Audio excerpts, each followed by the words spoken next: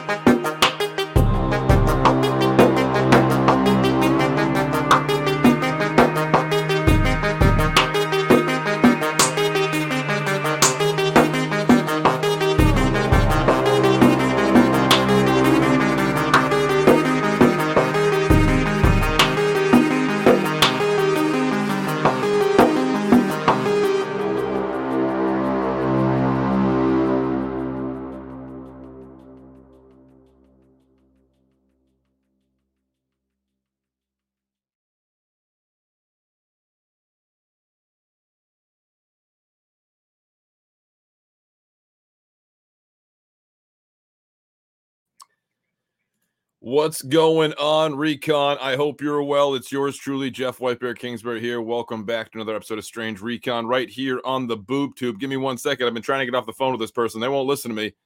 Tell them, Recon. Tell them the show has started. It's now 10 a.m. on the East Coast here. Dylan, I'll see you later. If you want to listen, go to YouTube. Strange Recon. I'll talk to you later. See you. Bye. See you. Thank you. I'll hit you back up. All right, Recon. It's been one of those days, one of those mornings. I woke up and saw a bunch of shit, and I thought, something must be going on. Let's investigate. And I tried to investigate, and I recognized that it wasn't exactly what I thought, but are the believers preparing?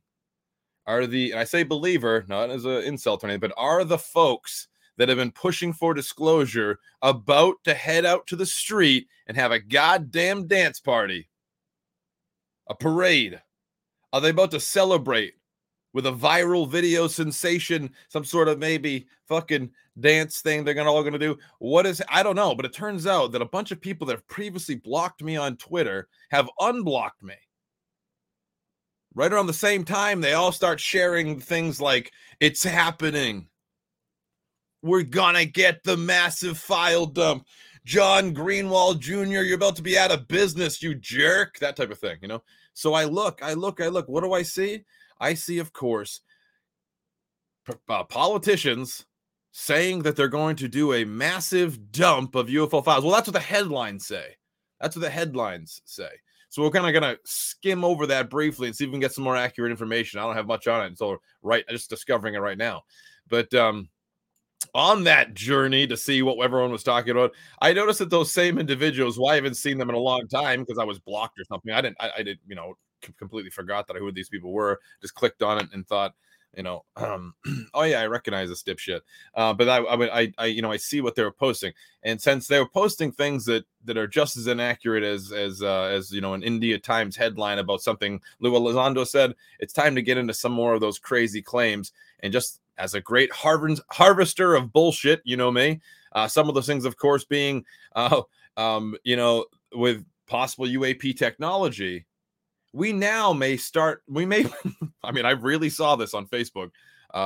With UAP technology, we may be able to fly over the Arctic and the Antarctic. With UAP technology, we may be able to create things as good as the pyramids. That's a good one. I've been hearing a lot of stuff that could come, with this possible disclosure. Well, I still ask everyone every day I come on here recently, and I ask you, what is UAP technology? So we're going to, not only are we going to discuss some of the claims, we're going to discuss a little bit of this file dump we might see. Of course, some of the things like make with the information by 2040, that type of stuff. And by the time we get to the end of that, we should be able to break away or cut away some of the fat, the nonsense, the bullshit. With UAP technology, we're going to be able to fly over the Antarctic now. UAP technology is like a warm Louisiana breeze on a cool fall night. Yo, Lord Ludacris, thank you very much for the show, Ramen Noodles. Awesome show, Jeff. Thanks for making mornings better. I really appreciate that. Thank you very much for even supporting the show, Lord Ludacris. Big time for you. You already help out so much over here with all the information, great information, research, routes of research, and I hope to hear more from that guy you've been talking to about the guy with it that spent time with the shock wind tunnels. That'd be pretty sweet, huh? Imagine having yourself your own mock 1.5 wind tunnel and just getting to screw around with it. That would be just crazy. I think I'd focus on bringing America a shrouded supersonic helicopter blade that's quiet. I don't know. Of course, that's already out there. But either way, that guy's story is pretty interesting. I hope to hear more about it. Everyone out there on the YouTube side, you know the deal over here. We take a kind of hard line, no different than any other person that's been studying the field for a long time. You can go from one corner of this kitten-shaped holodeck planet over to Australia, and you can hear fairly, the guy's always been, I've always had my respect. People like Keith Basterfield and things like that will tell you 95% of our sightings are misidentified, but that does leave the, fairly high information, yet still unidentified 5%. Not going to put any labels on it, but that does give us something, right? Even if it's something cool, like being a part of discovering some sort of, fucking plasmoid that discovers, the organic molecules in the atmosphere and acts as if it's clump. I don't know that. Either way, it would be pretty cool to be involved with it. But you can go to you can go to the United States or anywhere else, and they're going to tell you the same thing. That 95% of sightings are explainable. So do not be upset if I use words that are very broad. like this is all bullshit, especially when someone tries to flip it around and say it's actually 95 were the right ones. 5% of the time, people were seeing helicopters, balloons, birds, planes, lightning, meteorological phenomena. If they were fucking seeing, the earth crashing into debris in space. No. That's bullshit. And no matter what they try to do to convince you of it, it is not the truth. The paranormal, as in sometimes observed or even known about phenomena, is still in a vast minority and very rare. That's why it is what it is. That's why it's unexplainable. But either way, looking at to what they're claiming, that they're going to release these UFO files and whatnot, and you have to say to yourself, there's almost no way that these UFO files are going to be that 5%. You just got to keep your head wrapped around that. It's almost impossible that the idea that the UFO files that they're about to release are going to be the 5%, that it's going to be so mysterious that everyone's just going to be scrambling. It's not going to be the case. These files are going to be no different. These people that are investigating, they were investigating a lot of these things before we even had the tech that allegedly makes it so they're, impossibly, or they're 100% right about what they're saying. But ultimately speaking, the investigators, the retired people from the Air Force and whatnot, the people that spent all their lives as private investigators of the topic or data aggregators themselves, that have applied even the slightest bit of software to what they've gathered over the years, will tell you that it seems, just anecdotally, they'll tell you even before the software, that 95% is explainable, and it's not that number is not going to change. It is like, we're only talking about cases where military pilots run into things, and therefore this is the 5%. No. The pilots are well within that 95% too. We're not talking about a specific group is different. That 95% is stretched across all groups on planet Earth. Could one group have better glasses on than the others? Yes. But does the number change? I really doubt it. And it seemed to be, staggeringly obvious over all the years, if you study the topic long enough. So we'll get into a little bit of Keith Basterfield. We're getting a little bit of that 95%, of course, as to what it means. And then I'm going to, we'll flash back and forth to some other stuff. We got an article here about Lockheed Martin's new inflatable HABs, and all I can think is Bigelow suing NASA. That's all I can think of. And the same story we tell her all the time. Like, why would NASA want to work with Bigelow anymore if they get sued by them? Of course, NASA might have been at fault at one point, but what happens? Why don't just go with a long-term partner like Lockheed to do the exact same thing? We see Lockheed is assembling, deep space, high pressure HABs, better than Bigelow's now. And if you look at Bigelow's complaint, they were handing over data to NASA the whole time. Now this co-project with Lockheed and NASA, it just seems like the same old story. Now, I don't blame Bigelow for wanting to sue, but it did remind me of the story. So let me tell you all the time about how Bob Bigelow once sued NASA for $1 million, and we'll chat a little bit about that. And a little bit about little information about the engineering behind these HABs that are going to go up there with and a video of them blowing up under pressure. Pretty cool stuff. What else are we going to talk about as a grand harvester of the nonsense? Oh, that's right. We must talk about, of course, that aliens on the moon. Aliens on the moon. Now, if you go to Facebook and you join one of these groups that are like UAP disclosure now or something like that, or UAP whatever now, UAP whatever, it doesn't know, the alien disclosure now, you'll see it's a trend. Anything that looks similar to something on Earth must be a place where aliens live. Well, I got to ask you, do you think that the moon is habitable for alien life? Just off anecdotally speaking, off what you know from your own science experience, planetary sciences, maybe you got a telescope in the backyard. Maybe you like to look at the mountains of the moon and think, one day I'm going to hike on those mountains. I'm going to call it Mount Baldy. Mount Baldy. What did Yul Brenner's wife do last night? All right, that's an old one. A little too old for this audience. But seriously, the very idea that people are looking at pictures of Mars and the moon and saying there's caves on there, we really have to check those caves out for alien life. I mean, there's probably going to be plenty of revelations along the route, but a lava tube does not equate to life. I don't know where this is coming from, but it's another one of these things I feel like we should address to some degree, because there is some sweater weather on the moon, if you believe it or not. There's, just like in the Antarctic, there's places you can basically live all year long in a t-shirt if you really wanted to be 64 degrees and glowy with no wind.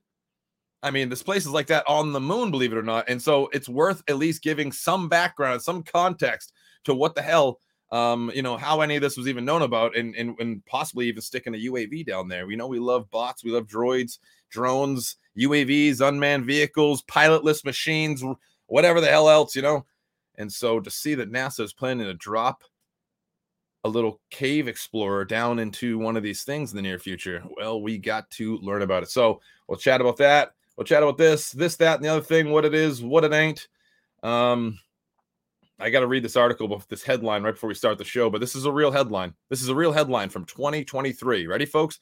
And I'm not kidding when I say this is real. This isn't a joke. I know all I do is joke around and everyone takes me, whatever. But this is a real headline. Let me read you a headline from the EnterpriseNews.com. The EnterpriseNews.com. Get ready. History Channel heads to Bridgewater Triangle to investigate a Native American curse.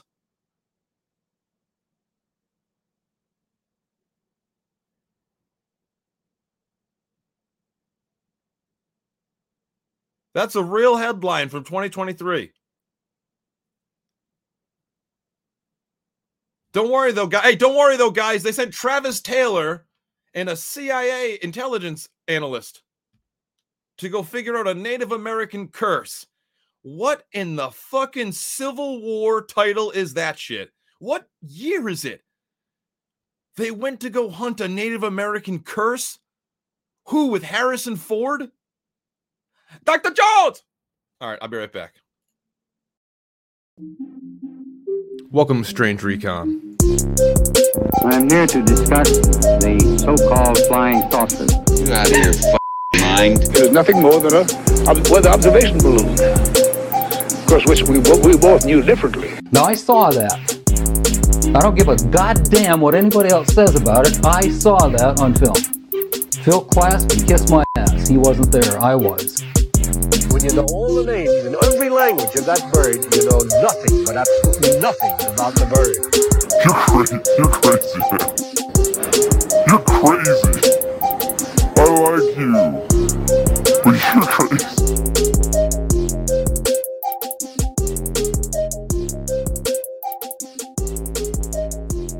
All right, my weirdos. All right, my friends. Let's just do ourselves a favor here and be honest with ourselves all along the way. The History Channel sets off in their epic journey across America to visit quote unquote hotspots, in one of them being the quote unquote Bridgewater Triangle. Let me give you a little refresher, my friends and weirdos, because even the article can't get it right. According to the article, it was named Bridgewater Triangle by a guy named Loren Coleman in his 19 Queef whatever book, but it's not the case. The original newspaper article himself, Loren Coleman, states he got the name from locals who jokingly called it the Bridgewater Triangle based off of the crazy shit they were hearing from the Bermuda Triangle throughout the years. Now, a lot of stuff started happening down in southeastern Massachusetts all at the same time, and hysteria formed. There were people seeing weird stuff. Even an African cat's head was found at one point. It didn't match the reports, though, which was pretty strange. Now, I can't tell, of course, if it was extreme embellishment of the cat, but either way, an African cat's head was found at the time where they fucking were claiming there was a large cat snatching up things and running through the woods. But there was many things going on out there. One of the things that you must note is that the entire area is a swampland. There has been one phenomena that yours truly has witnessed, and people that I've been friends with fairly close that have not interested in the paranormal whatsoever, have reported seeing. And all of the settings in this area are right for anything like this. There's interesting bits of heat and cool air, pockets of that rising from the ground. The whole area is an active thermal swamp. It's covered in magnetic stone under the ground, on top of the ground. There's just like Skinwalker Ranch. There was for some reason, this specific area, though, I've been told by historians and geologists that the reason why this area is chosen, the Bridgewater Triangle, the Hockomock Swamp, if you notice my Twitter tag is right there. That's because that's where I'm working at it, baby. They say that this is held on by duct tape, by the way. They say that the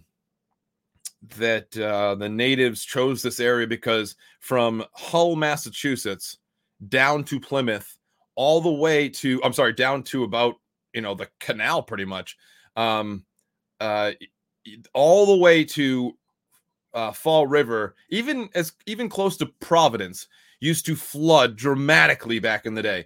And because of that, the natives had chosen an area that had a very interesting hydrogeologic activity that usually it was wet all year long, but would stay drier when it flooded. Does that make any sense to you? I don't understand. The place acted like a giant pump, and the natives chose that area. Another reason the natives chose that area seemingly was because they believed that's where their gods lived. And I know that sounds ridiculous because, natives is a broad term, and it's kind of, pejorative, whatever that goddamn expression is, that the idea that I'm just going to blanket call everyone one people when they weren't. But, like I've said a million times in the show, there are people that came here and started saying to the natives that were, kind to them and traded with them and vice versa. What's the deal? Tell us about your history. And they started documenting it. They took them to their mounds where their dead were buried. They thought it was remarkable that the people could walk. There's no GPS, and the people just knew their way around all of New England. People that never even had been there before had heard and known the paths and route to take their entire life, because almost like a pilgrimage was a part of all of their culture. And one of the things that Henry David Thoreau wrote down was that they loved to go to these places, and they talked about these things that were like the English whisper willow. What is that fucking name? Willow wisp?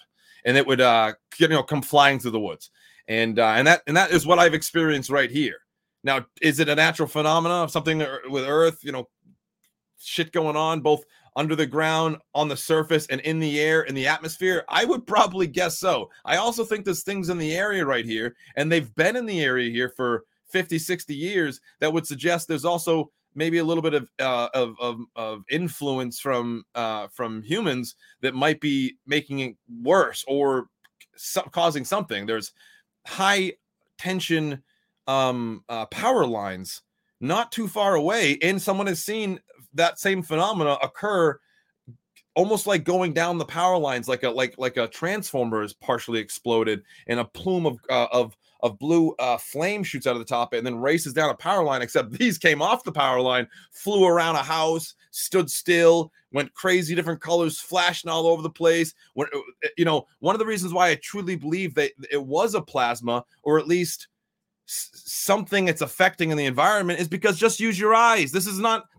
day one scientific stuff. I mean, if you can look at something and say, hey, it's burning this color now, it's now 200 or 1,000 feet higher than it was before, now it's this color, now it's 1,000 feet looking higher than it was before, now it's this color. That's an obvious interaction with the environment of what it's what it's encountering. What is burning? What's combusting? Whatever the hell is going on, it's an obvious sign that's the case. It's something physical. Well, that is exactly what occurs here in the swamp.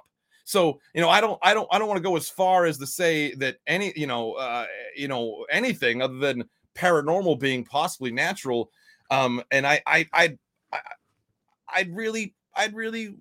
swear to God, I have this really huge, just like, it's just it's an obvious feeling inside. Like, it's so obvious that someone is going to discover something that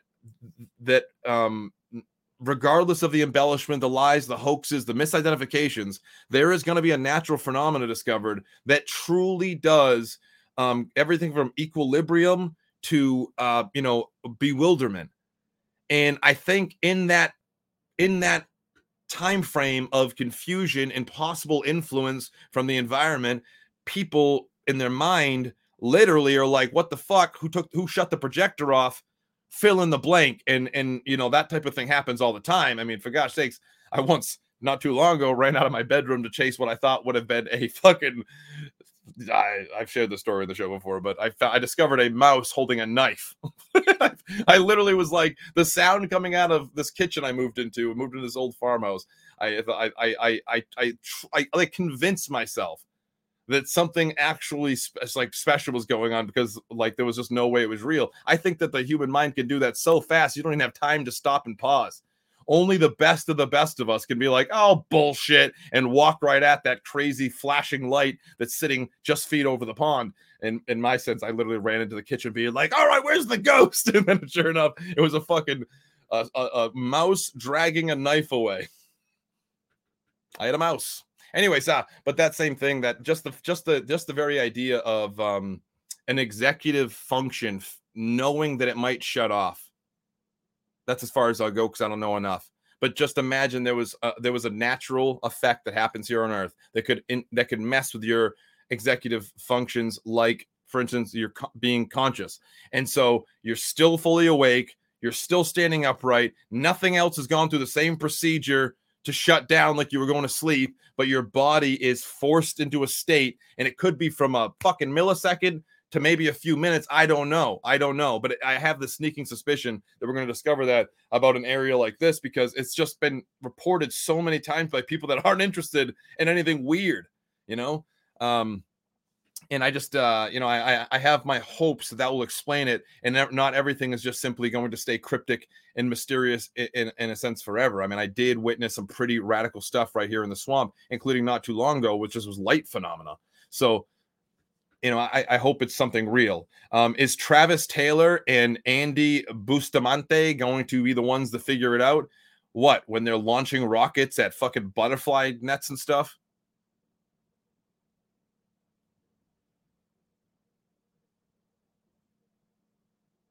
With Travis Taylor's bad acting, you think they're going to crack this nut over here? Dude, Travis Taylor sucks. I'm sorry. He's such a bad performer.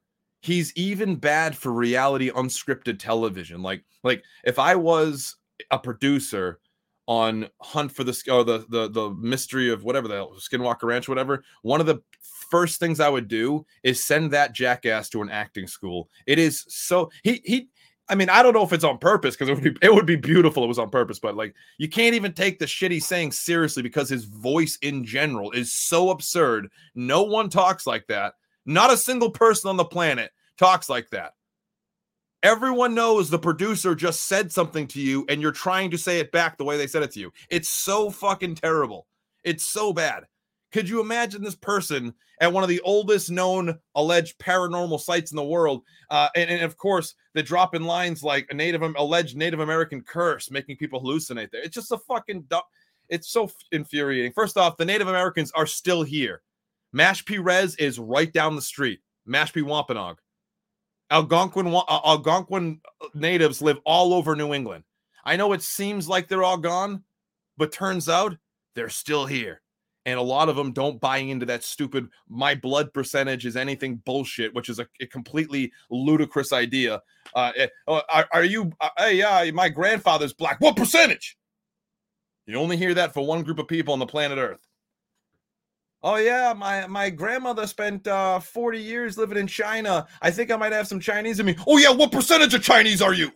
What other race do you hear that for? Anyways, but the Mashpee natives are still here. I wonder if they're going to go talk to them, and I wonder if they're going to find one of them that is willing to say fucking anything. That's why people like, well, I'm not going to say their name, but, I've asked them to come on the show, and other people have been friends with them and asked them to come on the show, but they won't come on. They literally make posts after they watch my episodes. It's like, you better be careful, because don't go to a tribe and ask one person and expect this person to represent the tribe. Okay? Don't just go and ask an old person, because an old person doesn't equal elder, even though they are sometimes the eldest. There are people that will misrepresent entire tribes just for a profit. They're humans after all. Okay? Look at the problem with Wampanoag natives and casinos. I mean, we just jailed another chief like a couple months ago. You gotta get a full idea of it, but it doesn't matter. They're gonna come here and they're gonna fucking say a bunch of stuff that is completely untrue. I mean, just the very idea that that's the headline. I've already wasted 28 minutes on it, but that's a headline in 2023. You should be ashamed. You should be fucking embarrassed. And quite frankly, Mr. Fugel, I know this isn't your baby, not necessarily, though I think you're a producer on it, I'm not sure. But if you don't want people to assume that you're just some religious person there to steal the bones of the dead from an old fucking gravesite and then hang them up on your wall pretending that you have some sort of Jewish magic, because those aren't really natives, those are escaped Jews. You might want to zero it in with headlines like this, because everyone fucking thinks that. The only people that think there's a Native American curse here in this area are people that aren't really trying. Hey guys, it is Ryan. I'm not sure if you know this about me, but I'm a bit of a fun fanatic when I can. I like to work, but I like fun too. It's a thing. And now the truth is out there. I can tell you about my favorite place to have fun. Chumba Casino. They have hundreds of social casino style games to choose from with new games released each week. You can play for free anytime, anywhere. And each day brings a new chance to collect daily bonuses. So join me in the fun. Sign up now at ChumbaCasino.com. No purchase necessary. VGW. Void where prohibited by law. See terms and conditions. 18+. Hello, it is Ryan, and we could all use an extra bright spot in our day, couldn't we? Just to make up for things like sitting in traffic, doing the dishes, counting your steps, you know, all the mundane stuff. That is why I'm such a big fan of Chumba Casino. Chumba Casino has all your favorite social casino-style games that you can play for free anytime, anywhere with daily bonuses. That should brighten your day a little. Actually, a lot. So sign up now at ChumbaCasino.com. That's ChumbaCasino.com. No purchase necessary. VGW. Void where prohibited by law. See terms and conditions. 18+. The only other people, like the academics and stuff, when they hear that, the first thing they think is Mormon archaeologist is moving to Massachusetts to lie to people and probably steal artifacts. You're going to miss out on most of those artifacts, though. We've put industrial buildings all over all of them.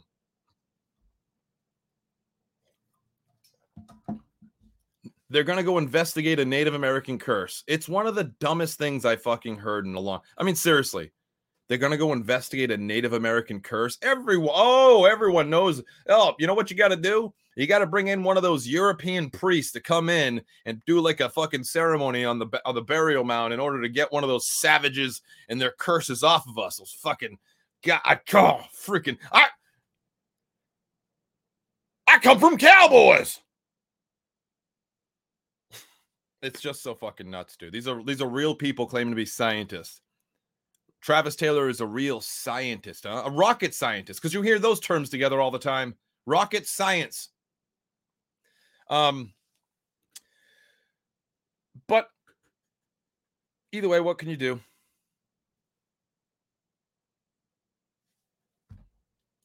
It's over. They won. They won big time.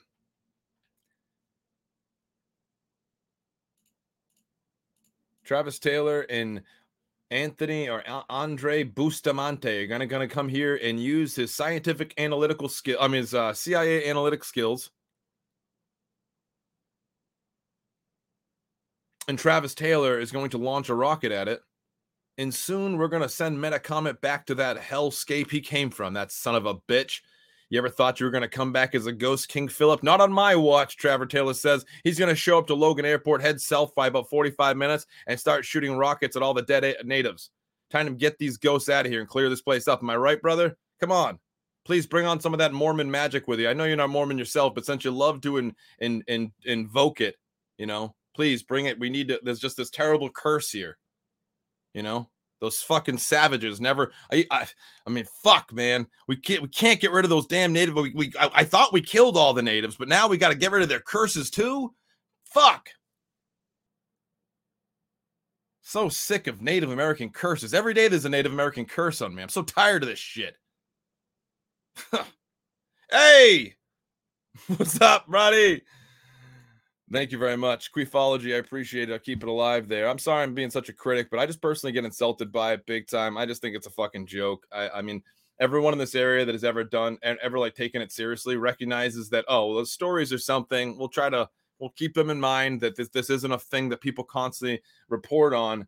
But one of the things that we've always tried to stay away from is the very fucking fake lab coat, big ass Indiana Jones hat, fucking picking a piece of grass off the ground and sticking it in their mouth and being like, this is clearly an old UFO landing site. And the natives are simply, you know, at best escaped Jews from Israel or possibly hybrid aliens. I mean, I hear that shit with ufology enough today. I mean, listen to what we have, literally Mormon archaeologists. And I'm sorry if Mr. Fugel hears this and gets insulted by it, then it's his own fault, because he heard all of our complaints. He saw us. I mean, in fact, he actually tried to interact with people for a long time. He messaged me privately. I don't know what for. I literally saw he followed me, and I just sent him a message that said, why? Like that. And, and I remember Zoltan said he would, and that was interesting, but I don't get what they're doing here. I'm not interested in pretending that I'm like, well, I'll just be open to it while you destroy the legacy of the natives that lived here. There's no Native American curse. There were some badass fucking warriors. There were some badass people. They were amazingly kind. Some of them are amazingly evil and brutal. Some of the stories out of some of the native war parties were so fucking brutal, it was insane. Meanwhile, their own father, one of them specifically, Metacom, his father, Massasoit, I mean, he loved the people from the West, the people from across the ocean. He literally, the artifact trading and the admiration and the trading of natives, and they would literally trade. So they would send their white children. Sometimes we would send our native or their natives, and they would call them praying Indians. If you want to hear a cool story, look up the Hobomac. Look up the Hobomac. If you ever watched Last Mohicans, the Hobomac was like pretty much either you can either go either way with it. He was either the lead Huron native Magua, or of course someone like one of the Mohicans, one of those ones, as in like they would go and work with or be a guide to or help them understand the area. And the Hobomac was this native that was just this fucking complete badass. And there's some legends that go along with them that you didn't want to fuck with them either, especially if you were a native and came to like steal from people that he was protecting, even like Europeans. And so look up, if you want to find a cool story, look up the Hobomac. There's no fucking curse of the Hobomac, which is what they're going to say. The Hobomac was a false nickname they once gave a certain area where if whites would be walking down the road, natives would come out and snatch them up and drown them in the river in there or the swamp in there and take their shit. And so this kind of scary legend started about walking past a certain area. And, and at some point, the name Hobomac, as in the name of a god, Hobomac was this deity, almost like a skinwalker. It took the shape of many people, including dead braves, prey that got away, or, unknown scary spirit stuff and all that stuff. But really, it was a man, and he was a fucking badass. And he was one native that we'll never remember. It doesn't matter. But yet he's one of the reasons why the United States are here in general, because it was literally people that like spent their entire lives helping the Europeans understand the area, understand trade. And of course, we took advantage of it when we could. But it was ultimately one of the more badass stories. And since this area is so well documented, Massachusetts Bay Colony, everything was written down. Almost everything was written down. You see like a lot of firsthand accounts. Like natives going to war with each other because like, how could you fucking go pray with them? How could you leave there? You're with them. And they would, sure enough, that, two parties would come together and fight, and it would be documented. And, let's smash the ice open and stick them under, type of thing. Some native favorite torture stuff from out here. Oh boy. They did some pretty fucked up shit. Well, it's pretty interesting. So go check that out. But don't be surprised if you hear some more ludicrous shit from the Skinwalker Ranch, Beyond Skinwalker Ranch crew with Eric Bard, Travis Taylor, and Andrew Bustamante, whatever his name is. And I'm sure we're going to be pretty insulted there. But it's just obnoxious.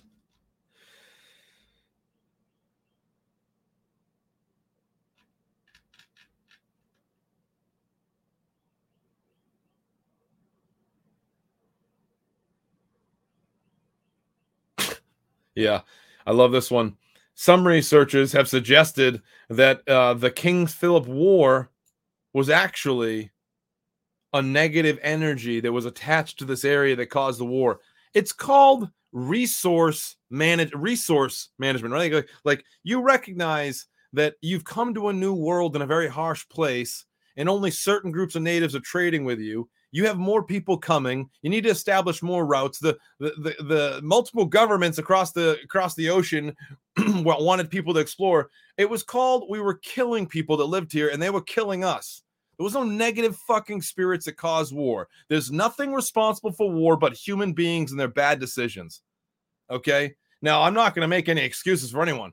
There were the things that we did to each other were so fucking brutal back then. It's insane. I mean, we have firsthand witness stories from Masters Bay Colony of like people being turned into like, you know, essentially a sail, like their skin being taken off and hung up on a war party ship, a war party boat's going down the Taunton River right there in the Ware of Taunton, Massachusetts. And you know, it's like vicious stuff. Does that make anything right that we did later on? What are you, fucking crazy? There's no negative energy here. We're just a bunch of sick fucks. And quite frankly, I have never been surprised at the lengths humans will go in the darkness will go. I've seen it myself.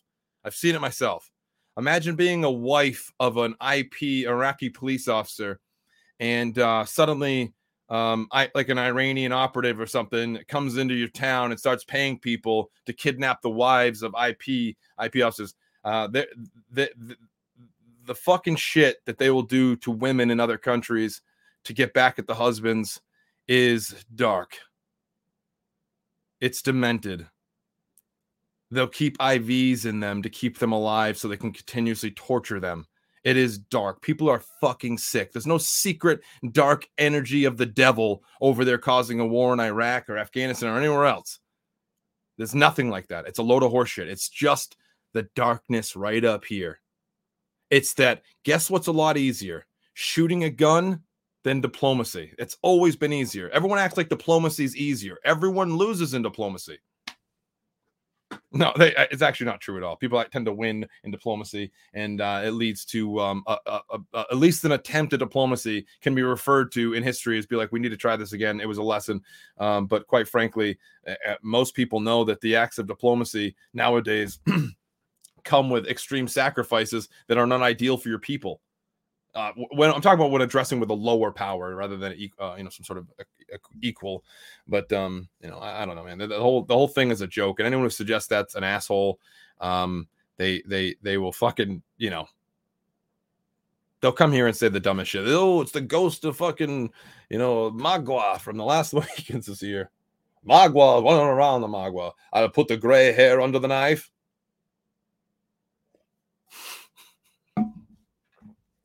And when I put Monroe under the knife, I will put his seed under the knife. I don't remember the words exactly.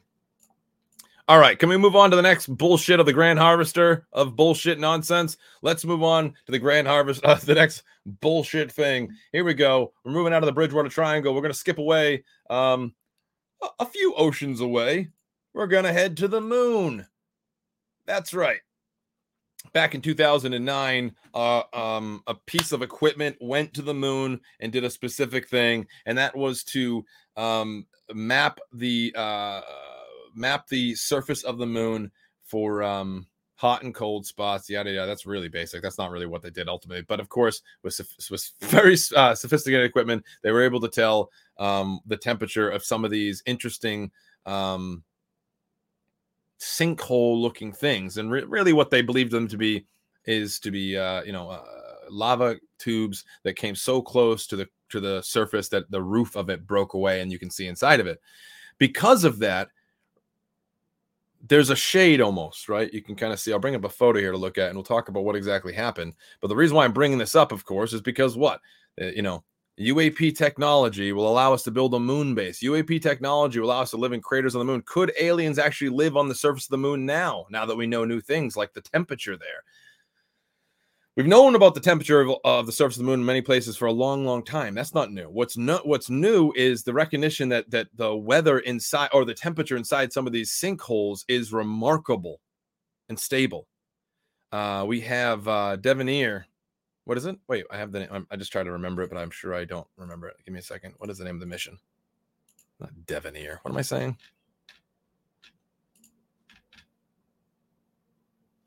Decrypting lunar craters quickly with Mars thermal imagery. No, it's not Devanir. What's that word?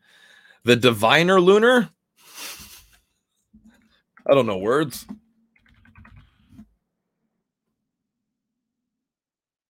That's the stupidest fucking name I ever heard in my life.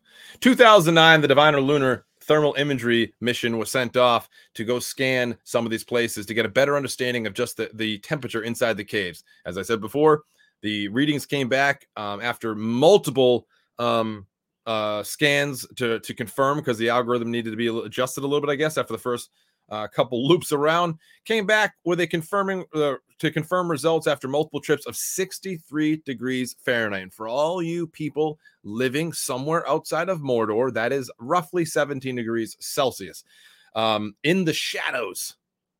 Okay, so obviously we see that if there's a good habitat that can be down there, the normal temperature, and it's also protecting a little bit from the radiation, of course, is entrapping it a little bit, with bouncing in there, and you know how photons work, and it's getting trapped in there, and so it'd be a good place for scientists to set up shop and possibly work. Is that evidence there could be life there? No, a temperature does not equal evidence.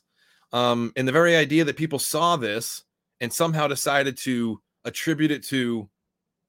Hey guys, it is Ryan. I'm not sure if you know this about me, but I'm a bit of a fun fanatic when I can. I like to work, but I like fun too. It's a thing. And now the truth is out there. I can tell you about my favorite place to have fun. Chumba Casino. They have hundreds of social casino style games to choose from, with new games released each week. You can play for free anytime, anywhere. And each day brings a new chance to collect daily bonuses. So join me in the fun. Sign up now at ChumbaCasino.com. No purchase necessary. VGW Group. Void where prohibited by law. See terms and conditions. 18+.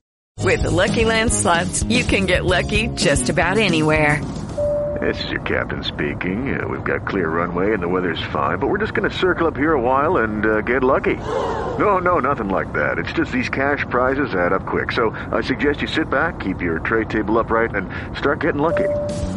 Play for free at LuckyLandSlots.com. Are you feeling lucky? No purchase necessary. Void where prohibited by law. 18+ terms and conditions apply. See website for details. Things today, I don't know the leap they made, but let's look at the pictures together. I mean, seriously, we talk about that all the time. Like, how do people make these leaps? And one of them, of course, is, well, if the moon has caves on it that are 67 degrees Fahrenheit, then why the hell why can't there be things living down there? Well, I guess ultimately speaking, we'd be shocked. If there was something down there that would, we know it's to protect from the radiation a little bit, but what about, I don't know, what about the lack of atmosphere? As you can see from some of these holes, they do not appear to be craters, right? So they were noted right away. Look at these things. These seem to be pretty interesting. There seems to be places on the moon, like 300 some odd places they've noted so far, that are just what looks like a Hawaiian lava tube with the roof collapsed, because we have a lot of those examples. And so right away, NASA gets working on ideas to get something down in there. Now, you know me. If I could choose to get something down into a hole... All right, I started that all off wrong. You know me. I would prefer to fly something in there. That's better. Good morning, everyone in the chat. Good morning, Spooky. There is our afternoon. There are plenty of companies out there that have been putting out announcements, right, for a couple of years now, saying, hey, we're making drones that can map caves on Earth so good, it's goddamn unbelievable.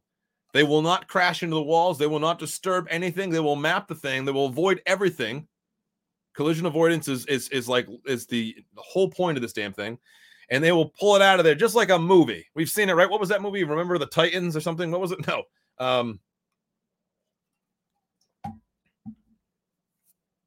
Not remember the Titans. Jesus. What was that one aliens movie? It was like the last one. I don't even... Covenant?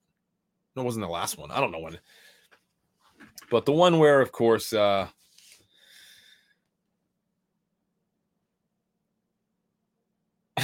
don't remember the name of it. What was it? It was a fucking it's gonna drive me crazy. I gotta look it up real quick. What was the name of that damn... Was it even an aliens movie?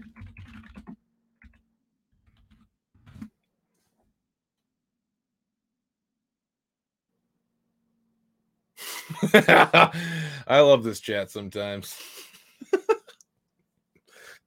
Moon trap. Alien Covenant. Well, I typed in Alien Covenant. Is this the one? I don't know if this is the one. What's the one where they fucking the alien stands up? They find they've been seeding the planet. You know that one. Well, maybe it was Alien Covenant. Oh no, it's Prometheus. Prometheus. Whatever. None of this. This story sucks.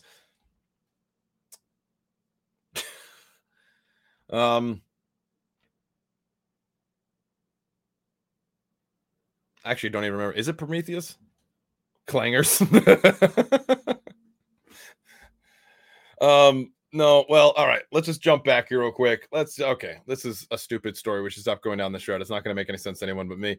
But jumping back real quick to what the original claim was we were even investigating was these caves down on the moon that were a certain temperature and that something could live there, yada, yada, yada, blah, blah, blah.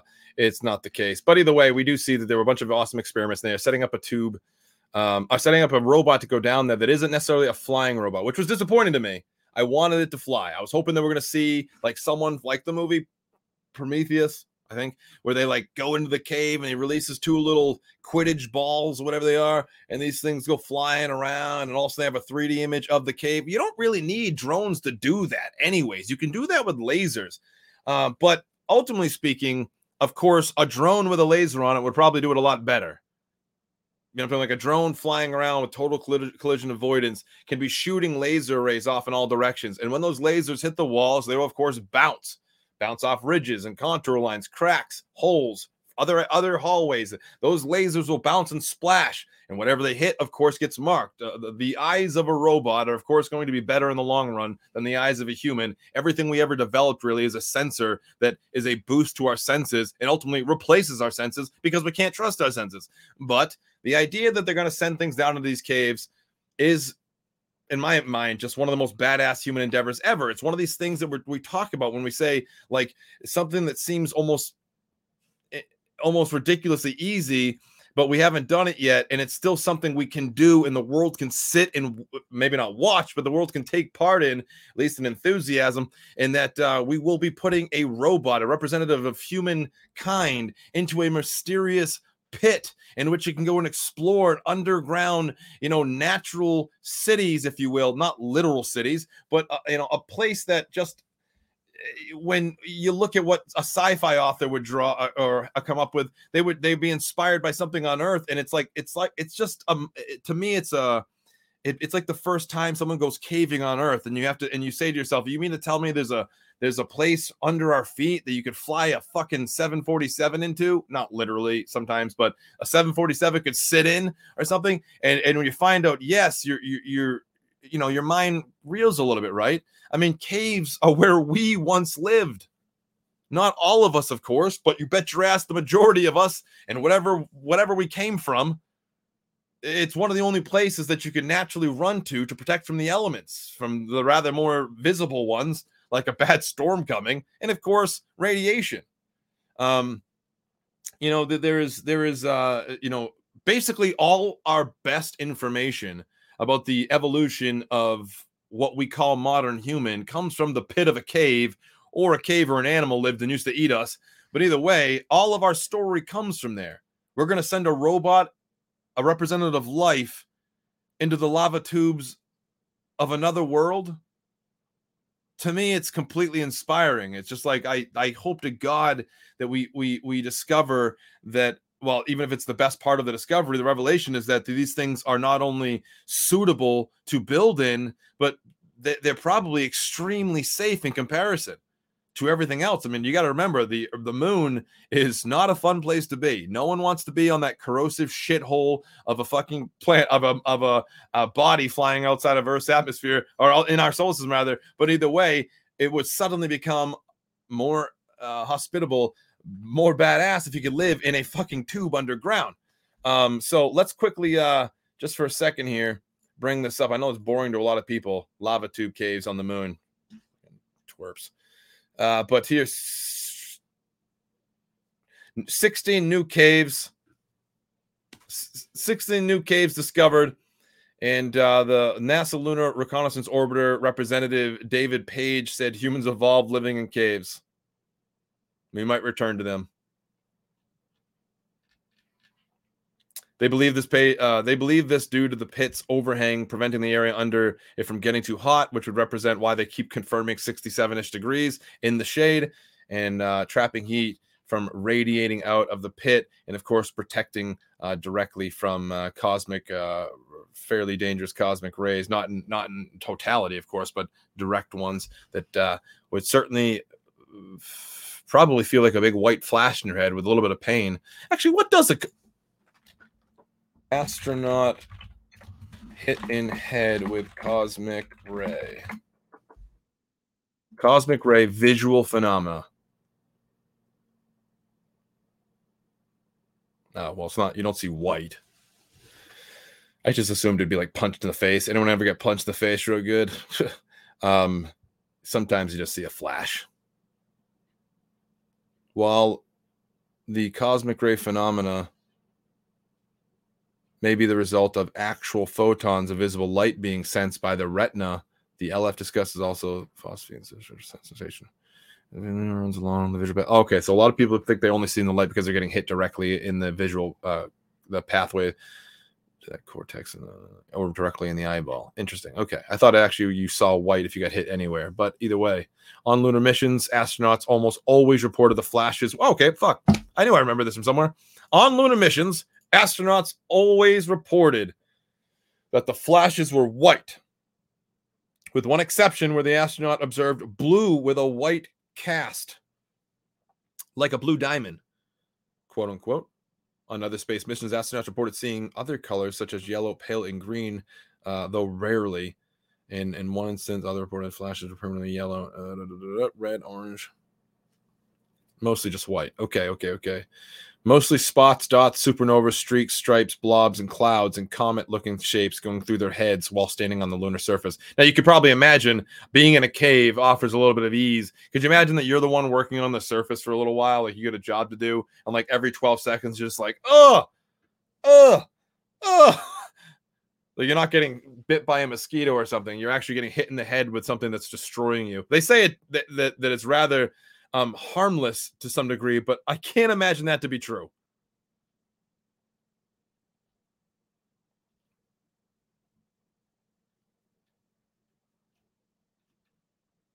Oh, there was plenty of ground experiments to work on it too, and they worked on it back in the 70s. That's interesting.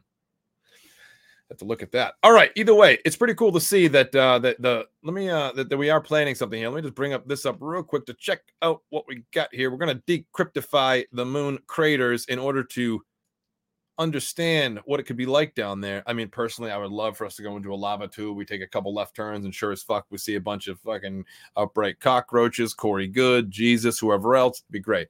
But unfortunately, that's never going to happen.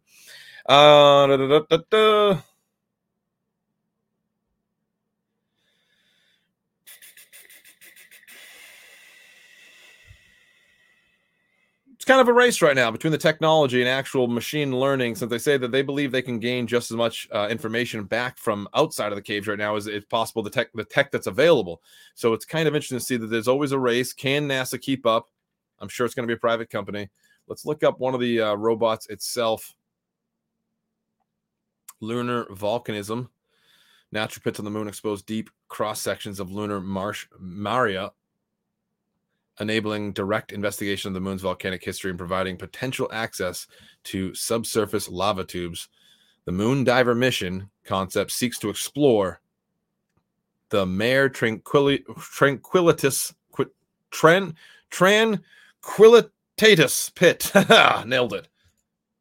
Which exposes the larger wall of bedrock of the Mare pit.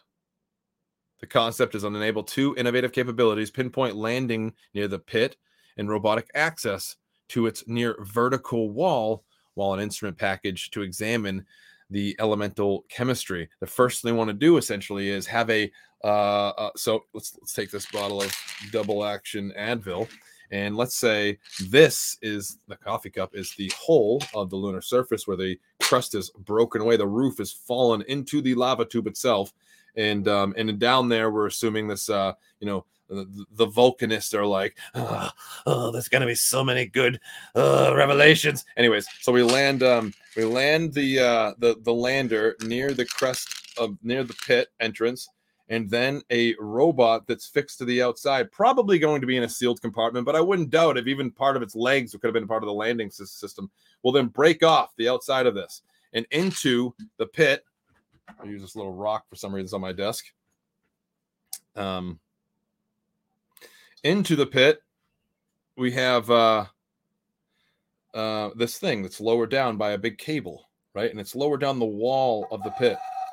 Now, have you ever driven down the highway and got to a place where the highway cuts through a rocky spot? When you look at the rocks, you notice that there's a difference in color. They usually kind of start off and change over time, or change the higher or lower, depending on which way you're looking. And of course, that's time, right? We know that geologists, the geologist time machine is any significant area that has generations of Earth clumped and compressed on top of each other over generations. So you imagine a small little machine with very sophisticated equipment on board that is going down a wall inside this crater. Now, this is just the first mission. I have no way. Are you serious? Just rolled over my cord into this. The first mission would be essentially a rover going down the wall. So remember, here's the pit like that, right? And the rover gets out of the landing thing and just slowly goes down the wall on the inside. So here's the inside. It just slowly goes down the wall, scanning the wall. Now, it's no different than a Tim Burchett transport and infrastructure drone that's hovering and looking at a bridge somewhere outside of DC for cracks and stress issues. It's the same concept, except this, of course, is going to look at the history of volcanic action on the moon. Now, this isn't the first time we've checked out volcanic action on the moon. Who remembers Schmidt? Lucky Land Casino, asking people, what's the weirdest place you've gotten lucky? Lucky? In line at the deli, I guess? Aha, in my dentist's office. More than once, actually. Do I have to say? Yes, you do. In the car before my kids' PTA meeting. Really? Yes. Excuse me, what's the weirdest place you've gotten lucky? I never win and tell. Well, there you have it. You can get lucky anywhere, playing at LuckyLandSlots.com. Play for free right now. Are you feeling lucky? No purchase necessary. Void where prohibited by law. 18+. Terms and conditions apply. See website for details.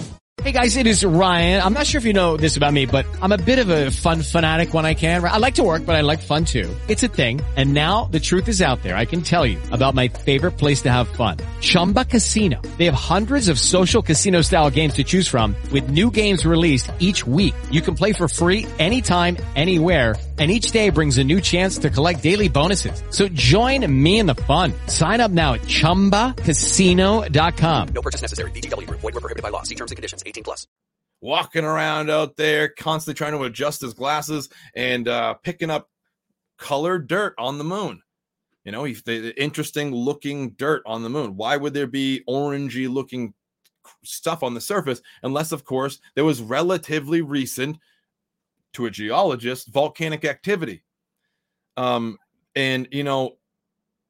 wouldn't be likely, but it's clear that to some degree that a lot of these lava tubes were created at the right time and would lead to some pretty significant information below the surface. And to be able to look at those layers all the way down to where the actual lava comes out, you have the actual lava was, you have basically all the information that we're going to need right there in that first scan as to what it's going to be like under these things. If the roof did collapse the way we think, or if it was in fact a place where the lava was spilling onto the surface, though the surface doesn't quite match that. There's a lot of information that might not seem too crazy awesome and I'm not even nearly covering any of it, but one of the best things about this, of course, is the very idea that we're going to be sending a UAV to another world, the moon, not necessarily another world, I guess, but to another place, another body to stand on, and we're going to lower a UAS down into that hole while scanning the walls, and then once it gets to the bottom, we're probably going to release it. I mean, maybe it will stay tethered, maybe it won't. I don't know why it would continuously stay tethered with the technology we have, because again, it can drop.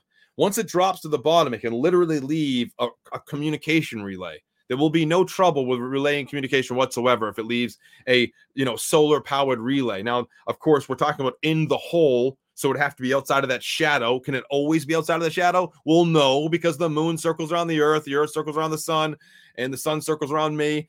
So it's like the very idea that it's going to get charged is there, but it's only a communication relay. We're to 80 meters down.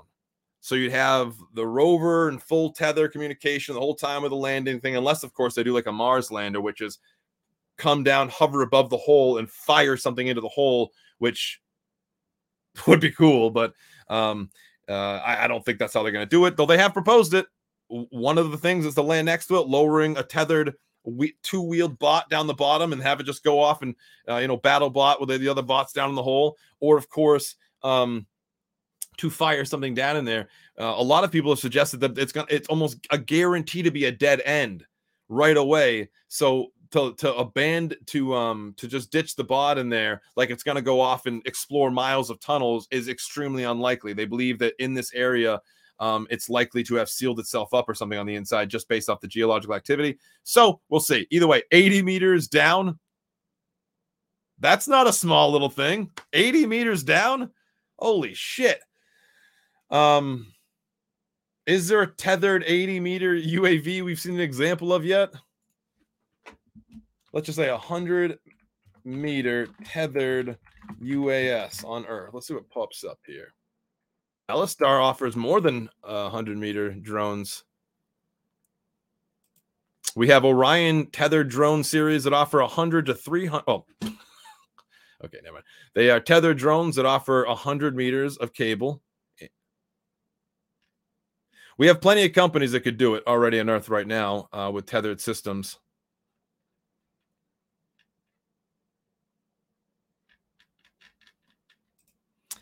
Is this the end of humans on? Is this the end of humans on going to other planets? The answer is absolutely not. A lot of people have suggested, why don't we just send, I mean, me too. I'm like, why don't we just send all, unmanned systems everywhere? But the fact of the matter is that even with some of the most sophisticated quantum computing possible, they realize that humans must observe these algorithms very closely for even the slightest problems. And obviously that you can monitor stuff from Earth. But the very idea that a technician or someone on the ground or someone that was able to sit down and work out these systems being there is going to have to happen for the first few generations. Now, maybe this mission will be completely unmanned, firing something down into the crater, exploring it, or even a tethered inspection might be completely unmanned. But this is only that to provide that bell curve. That's it. This is just one of many things that have provided an image of a sustainable habitat on Earth. It doesn't seem like much, and I know a lot of the conspiracy theorists fire off on it, but just think of what 67 degrees in a little habitat under the surface of the moon might be like. Might be pretty comfortable and safe, relatively speaking. You don't have to worry about volcanoes. You're not going to get destroyed by a meteorite. It's going to be comfortable. You probably the early days of building a habitat in a hole will probably come, with literally building something down into the hole and having to exit the same way every time, an elevator probably. But ultimately speaking, there's already ideas out there that you can essentially cap this thing off. And in capping it off, you could use the blocked off other end to literally make an air almost. Not, well, I can't guarantee this, of course, who the hell am I? But to essentially make an airtight, warm chamber with a glass ceiling that allows even more of a greenhouse effect, and you can turn that heat into other stuff as well. So, I mean, I think that it's going to be big news for us on the moon, and really, really, and possibly even, offer a motivating factor to people who thought it was going to be way harder to put their money there or efforts there, more ridiculous. People thought that it'd be better to just go to a moon or make a fancy space station in between here and of the moon to jump off to Mars rather than the moon itself. But it's pretty cool. And they're practicing right now with these things in Hawaii. I mean, That's not a coincidence. These sons of bitches, you know what I'm saying? Oh, we got to practice in Hawaii, but there's another sweet lava tube up there outside of the Aleutian Islands. We got to look at. I don't know if that's not true, but we, it'd be obvious to me that I would be choosing Hawaii if I had to go anywhere. The Hawaiian tubes give them a chance to not only lower stuff down into collapsed roofed circles, but also to kind of explore beyond the moon. One of the things we have to take into account for when you explore some of these types of holes is that there are all types of places on planet Earth that provide alternative-like environments, of course, the same gravity, but alternative-like environments where the same situation occurs. There are already people that suggest we're going to discover other moons and worlds that might have liquid water subsurface that still may have some rather active active geological activity. So you may even see, possibly, which is unlikely in our solar system, but you may even see places like you see in South America, or the Yucatan Peninsula, rather, not South America, the Yucatan Peninsula, right? That's Mexico, right? Jesus. And think of what happened when the comet that destroyed the asteroids hit, or that's not what I meant. The comet that destroyed the asteroids. Comets versus Asteroids. That was a good band. No, but the asteroid that took out the dinosaurs, if that's what it was, I'm guessing I'm an idiot. You see that it hits the water. It sends so much shit onto into the old lava tubes of the Yucatan Peninsula. The surface collapses. It looks like a sponge. You can go down there and see all these blue holes everywhere that at one point connected to the ocean. And now they're sealed off, and they're essentially another place to practice this. I know this is boring the fuck out of everyone. I've lost over 20 people. Either way, I look forward to it. As you know, I'm a fan of UAS, and to see that we're going to be putting another little robot on some other world and have it drive around and explore and send us back pictures is going to be fucking awesome. Every single day, our ability to see and map new places becomes real. This is just the run to finding alien life elsewhere. As a sailor, if you've ever sailed and you've ever been offshore for a while when it blows in your face and you have to get back to land, and there is no getting back anytime soon unless you've got to motor up forever into the wind. But you recognize that sometimes it just takes a long time to get there, even though you can see it. You can see the land. Maybe you can even see people on it, but the wind doesn't let you there. The universe doesn't necessarily let you there right away and make it easy on you. But yet, it doesn't change that you can still see the land. You can still smell the activity. You can smell burning. You can smell flora. Heck, maybe you can even smell someone baking cookie. No, I don't know.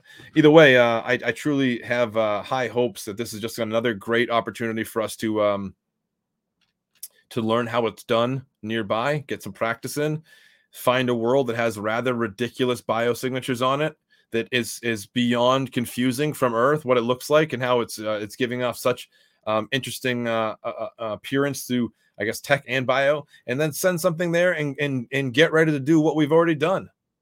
And this is just one of those times. I'm super impressed by it. People on Facebook and Twitter who are suggesting that because there's a crater on the moon that's 67 degrees means there's people living there, or that's where Hitler lives. Jesus Christ, didn't you already try that with the Antarctic? The 130-year-old Hitler is not living on the moon. He's not living in the Antarctic. Shut up already. Moving on.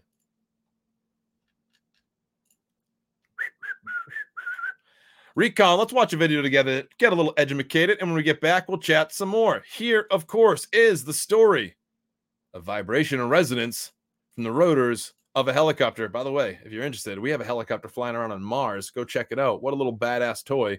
If you're interested in more of this crater exploration, I will leave all the links in the show below, the links in the show notes below. And for now, let's learn a little bit about vibrations and resonance of the Bell H-13 helicopter back in 1959. What year is this? Either way, you know the deal. Hit that like, hit the subscribe, go over to San Diego Air and Space Museum, donate to them, do all that good stuff. We need to learn it to understand where we're at today. If we do not learn it, we cannot engage in the conversation on it. Let's go. Sorry for the audio. It's a little raspy, but do it. We can make it through. I'll be right back, Recon. I'm going to get coffee.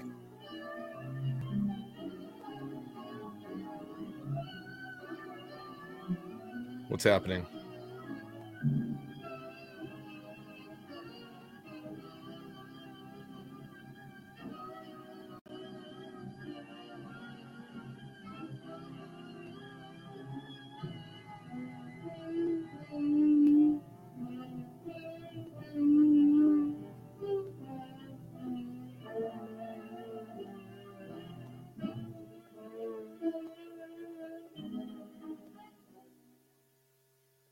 The H-13 or HTL Bell helicopter has three main sources of vibration.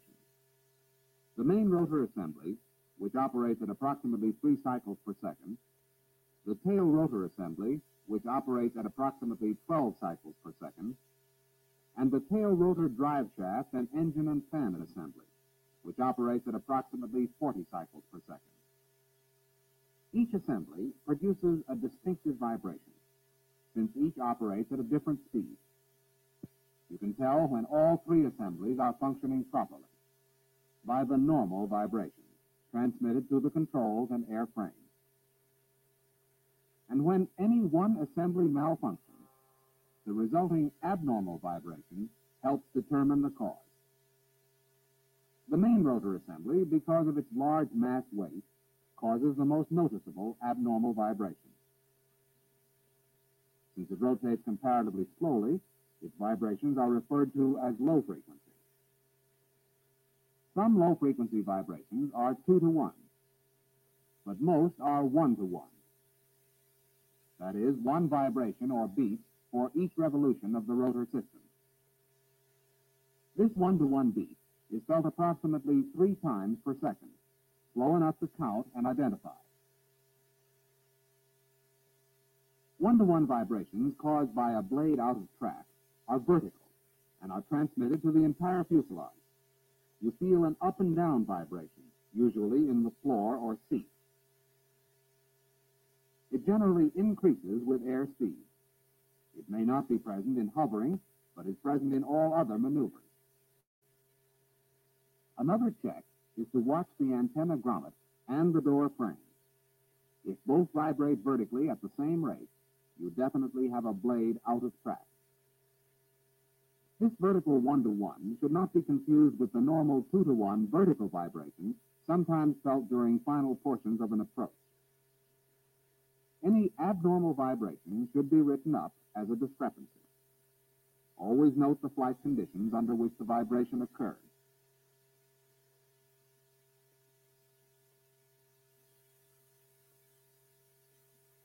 Normally, the difficulty can be eliminated by adjusting the blade setting and tracking the blade.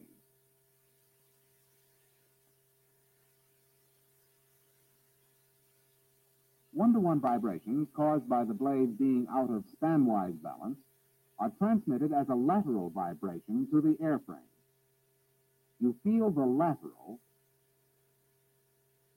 in the floor and seat as a rolling or rocking motion. Also, the door frames will vibrate vertically, 180 degrees out of phase. When out of balance, this 1-to-1 lateral is present in all maneuvers, and its intensity does not change with speed. Sometimes this is a temporary condition due to moisture buildup in one blade. If the vibration persists after a normal flight, write it up. Caution. Never continue to fly with any severe abnormal vibration.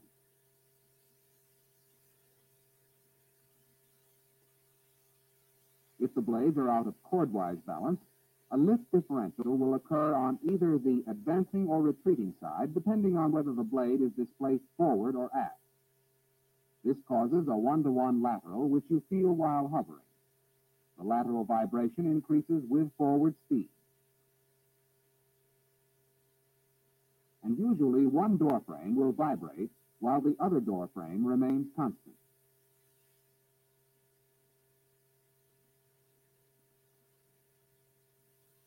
Normal main rotor feedback forces are dampened by the irreversible. During your cockpit check, if the controls are too loose, the irreversible is loose. If the stick pressure is uneven, the irreversible concerned has a high spot. When you are airborne, both irreversibles and bad dampers will result in a feedback when the stick is moved.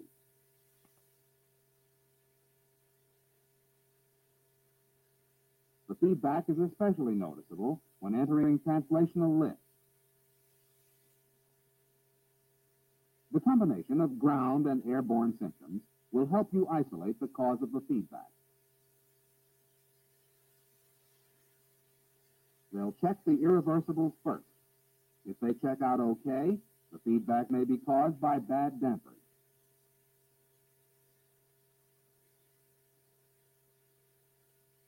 Faulty dynamic stop cables can transmit rotor system vibrations.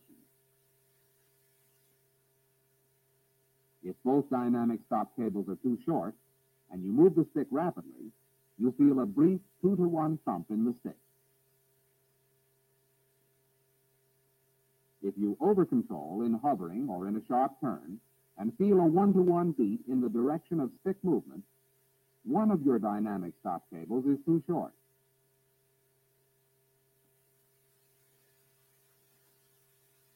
This cross-section shows normal engine sprag cables.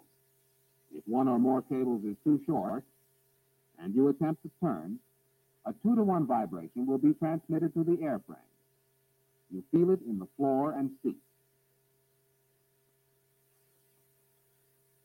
The direction of turn will determine which cable is too short.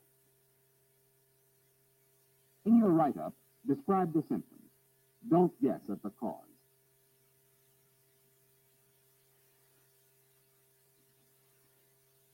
The second main source of vibration is the tail rotor assembly. This assembly transmits medium frequency vibrations at approximately 12 cycles per second. This is too fast to count, but it can be identified. You feel it in the rudder pedals and occasionally in the floor. You may also feel a binding, jerky response to rudder pedals. The symptoms could result from any one of several causes. Tail rotor blades out of track or out of balance. Binding pitch change control links. Binding flapping hinge bearings. Worn or missing neoprene bumper washer. Or a malfunction in the tail rotor gearbox.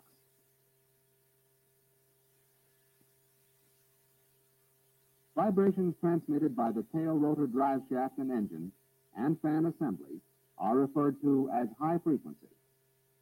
You feel a very fast vibration or buzz in the floor and seat. Possible causes are faulty lord mounts, bent or missing fan blade, malfunction of the fan drive shaft, loose or missing fan assembly mounting bolts, or faulty tail rotor drive shaft.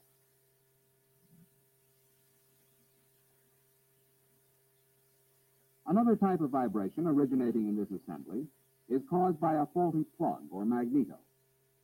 You feel in the floor and seat an occasional intermittent vibration, and the nose will sometimes oscillate slightly to the left.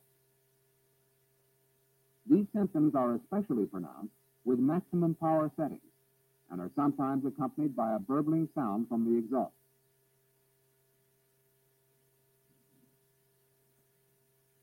In analyzing vibrations, you first decide whether the symptoms are caused by internal malfunction or are induced by outside forces. Remember, a heavy-handed pilot can induce vibrations simply by erratic control movements. So can atmospheric conditions, such as a strong variable wind or severe turbulence on a hot day. A crosswind will sometimes induce tail rotor vibrations. If you are certain you have an internal malfunction, analyze the vibration according to its frequency and type. Remember, low-frequency vibrations will be either 2-to-1 or 1-to-1, slow enough to count. Medium-frequency vibrations are felt in the rudder pedals and occasionally in the floor. High-frequency vibrations occur so fast you feel a very high-frequency buzz, usually in the floor and seat.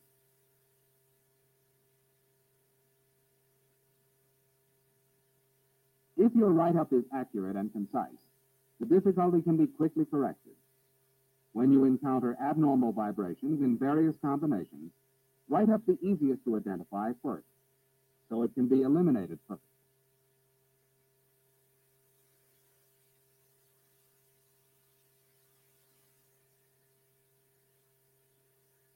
then any other vibrations present. Remember, you should land and investigate any severe abnormal vibration.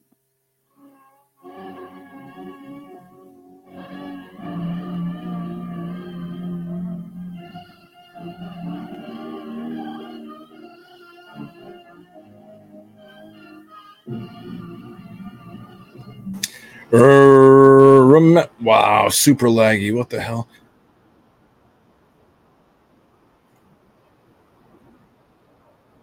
What the hell is happening? Oh, stop.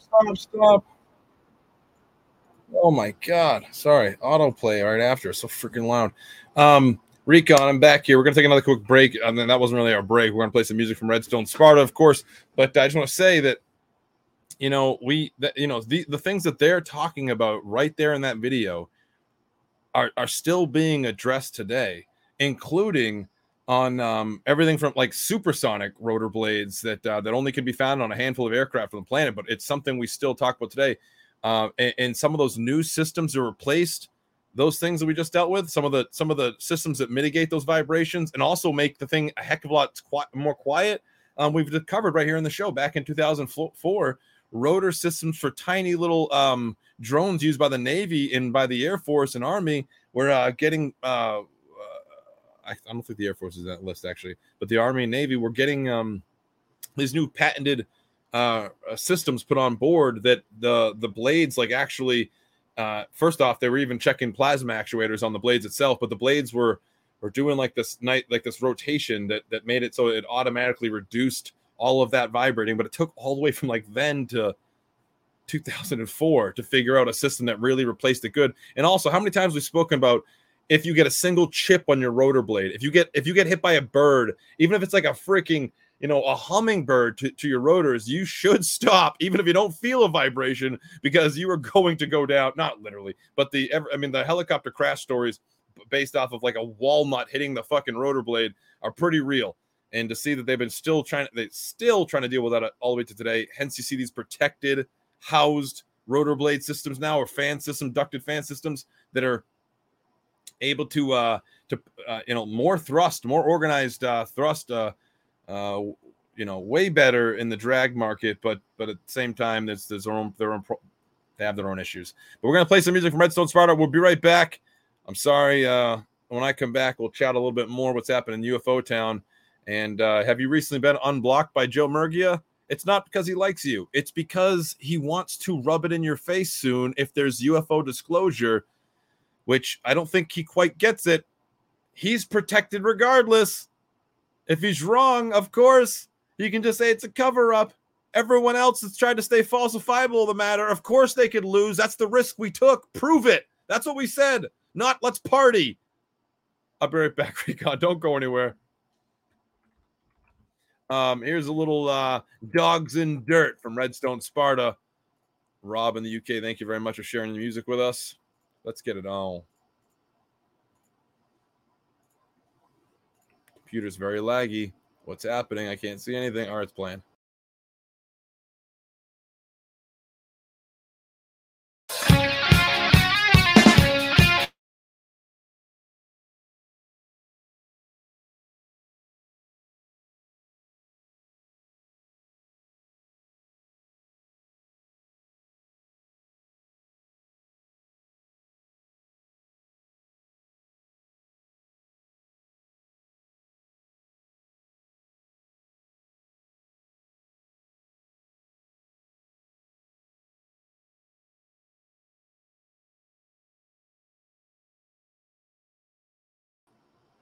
Something is going on here real bad. I apologize, Rob, for messing up the music there twice. Something's happening. I don't know what the fuck is going on with StreamYard.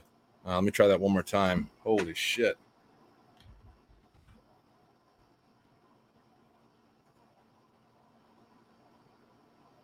What is happening? Can you just play the fucking song? Okay. Jesus. All right, here we go. It's just sitting there loading. I apologize, Rob. Sorry about that. Everyone, here's Redstone Sparta, Dogs in Dirt. I'll be right back. Stick around, grab a cup of coffee, have a smoke, do some push-ups, do some karate kicks. Get ready, Travis Taylor style.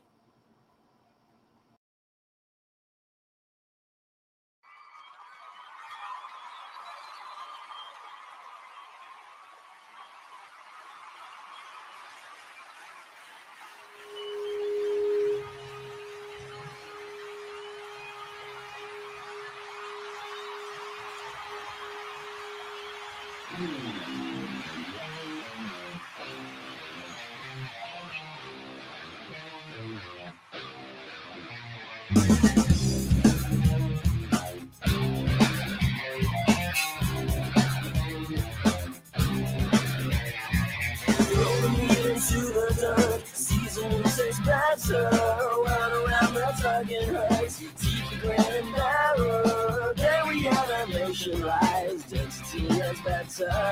Confiscate the solid price, raving reason in this life. Dogs in the dirt, nowhere to go. Throw a bone and catch my halo. Dogs in the dirt, no place to lie. And I don't even want to get ahead of my time. Oh, if you throw it, yeah, you need to know. Go out road, did ya? How low did you find it? Right it? Did you supply it? Same mistakes, all that I got. It gets better. It gets better.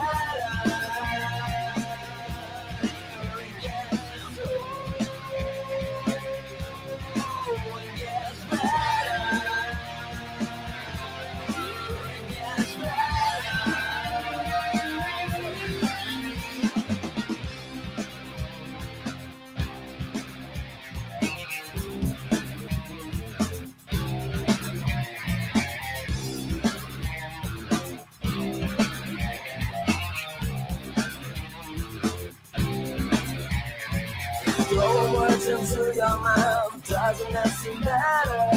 Equal distance, that's my house, beautiful on the river. Watch the world approach your best, density that's better. Lose it all and take the risk, nothing quite compares to this. Dogs in the dirt, nowhere to go. Throw a bone and catch my halo. Dogs in the dirt, no place to lie. And I don't even want to get ahead of my time. Oh, if you throw it, yeah, you need to know. Go out road, did ya? You have a low, did you find it? Right it? Did you supply it? Same mistakes, all that I got.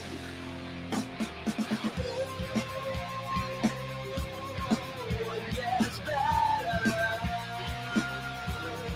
It gets better. It gets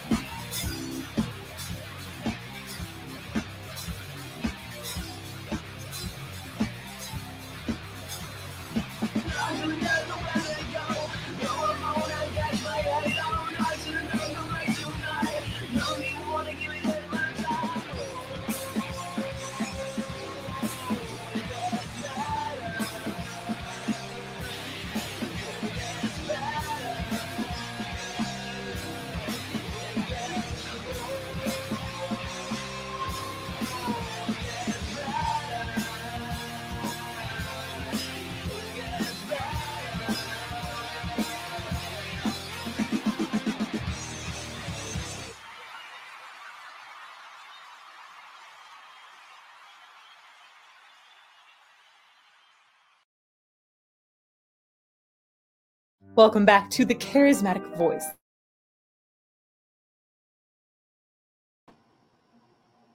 I'd really appreciate it if when I click no longer autoplay, it would stop doing that. Yet there I am playing other people's shit. Thank you very much, Rob, for the music. Welcome back to the show, my friends and weirdos out there. This is yours truly, Jeff Whitebear Kingsbury. Welcome back.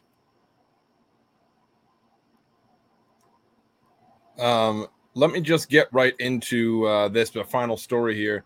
If you got a chance to see Lockheed Martin's new released video of them blowing up one of their HABs at 231 PSI, well, let's look at it together real quick, and then we'll see if it reminds you of anything, and we'll go back in time just a little bit to revisit our friends over at Bigelow Aerospace.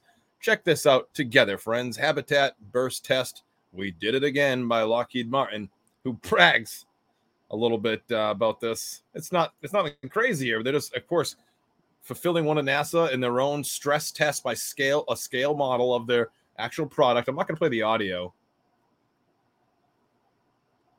for obvious reason, but they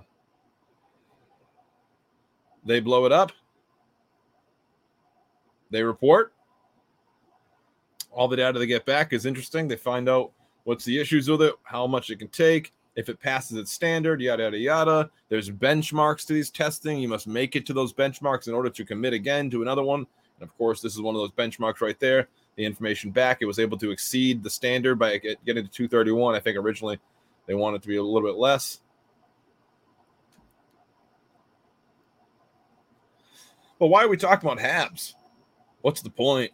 Well, we're talking about living under a fucking rock in the moon. No, habitats like these are looked at as a value or a cost-effective and sturdy answer to the more rigid materials needed, like, say, what the ISS is constructed out of.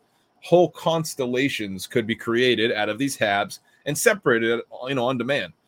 The very idea that we have a very centralized system in place right now where basically all the work we've ever done is there is a terrible idea.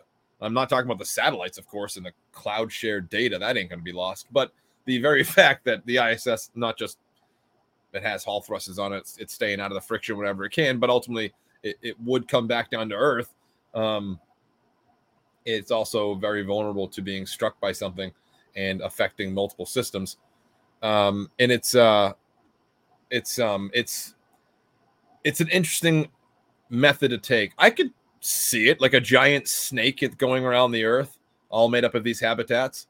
I thought it was a good idea when Bigelow was working on them. Of course, Bigelow wasn't the inventor of them. But, ultimately speaking, when you want to get into the aerospace game in a big way and possibly even win a NASA contract, it's one of the most cost-effective ways. Bigelow and everyone else who's ever created one of these things has made a relatively good product in under like 3 months, an actual physical model to start testing with. And so they're a cost-effective way to possibly get in the game. And Bigelow Aerospace won a contract and put one of these things in space, remember? Also, one of the things that we propose kind of happens a lot, but I don't know it to be true. It's just something I suspect, is that when these competitions are going on and when these things are won, oftentimes, because you have to report information to NASA or to whoever's funding the contract, as in these benchmark that you make, the proprietary kind of product that you're producing, I mean, you end up giving essentially a good share of important data to someone who's also working with your competitors on multiple other projects, that hires competitors. That, as in, like, you may be the Lockheed Martin HAB test crew at one point, but then one day you're working directly for NASA, who's overseeing contracts for other products. I mean, do you have a little nepotism, a little favorable biased choice decision making back towards Lockheed? I don't know. But either way, we've seen multiple times where companies like today will be working on something someone else was making, and like usually a bigger, badder company's making it. Oftentimes they have no connection. I don't know if Lockheed bought Bigelow or bought this product. I don't think they did at all. I think they just thought an inflatable habitat, I can do that easily. And since they don't have the best relationship with NASA anymore down there at Bigelow, I'm not sure. Looking at why that is, it's pretty interesting to see that Bigelow Aerospace once sued NASA because they gave up all this information to NASA. NASA never paid up. They had a long milestone leak test thing that we just saw there. That was a leak at 231 PSI and an explosion of the habitat. We have Bigelow Aerospace court documents right here with NASA in the lawsuit. And And let me just bring this up for you so you can see. That way, I'm not just, I've been accused of making shit up recently. I thought that was like that. That's what everyone knew me not to do, but apparently that's what I'm doing as of late. So here you go. You can take a look at this. This is the Bigelow Aerospace lawsuit against NASA. We see their long duration leak milestone test right here. You can see, well, we can't see the entire original contract with this. You can see them outline what they stated they needed during the testing, though. The general allegations suggest, if you'd like to read through, go right ahead. I'll spare you that. But the general allegations from Bigelow Aerospace was, we sent in this data, we did all this extra work, then they decided to switch it up on us and say, hey, you need to send in more information to us. But they never paid them for any of that work, and it wasn't in the original contract. It's kind of a stalemate in the sense that, I don't know why NASA would do this, but it was like, it's almost like, if we're going to be in partnerships with each other, we need more than what you're giving us. And then Bigelow's like, well, you asked for this. And then it kind of came to this, over $1 million lawsuit. See here, remaining balance owed to Bigelow Aerospace is $1 million. That's the contract amount.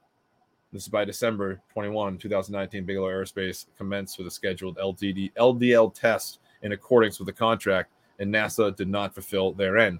So it's kind of a stalemate there. The one thing is for sure, though, is that they gave up a shitload of information about all their tests along the way, information that you could easily just use to compare with other organizations in the future, like the new test we just saw from Lockheed that is working directly on multiple space missions with NASA. So you can imagine they have something to cross-reference. And whatever happens there, they don't have to continue working with Bigelow, even though one of Bigelow's HABs did make it to the space station, did it not? What year was that? Bigelow HAB Space Station. Beam, the Bigelow Expandable Activity Module. What year did that get up there?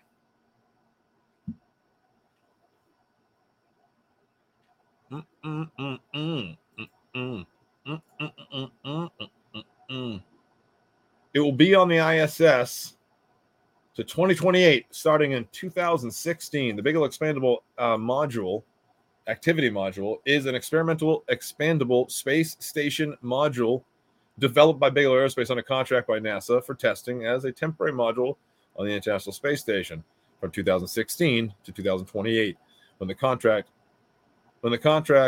cannot be extended any further.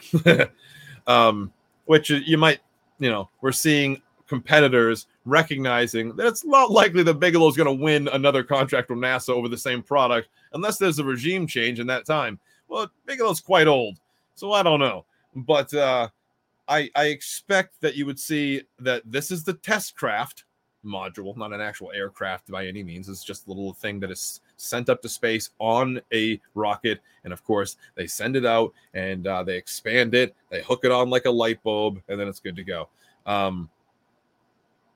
I expect to see another product optimized and refined and better by a bigger player, and that won't make Bigelow none too happy, but either way, he didn't invent the product.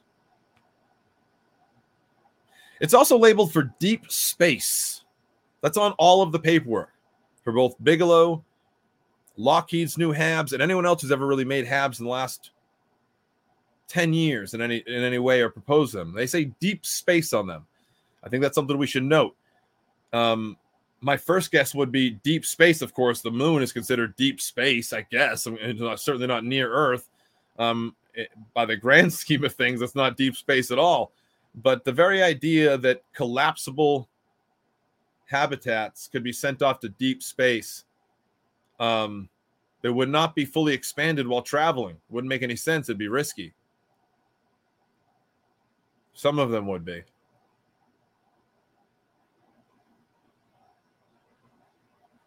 Mining, right? Well, that would be the first, I'm guessing, in any way. Experimental mining missions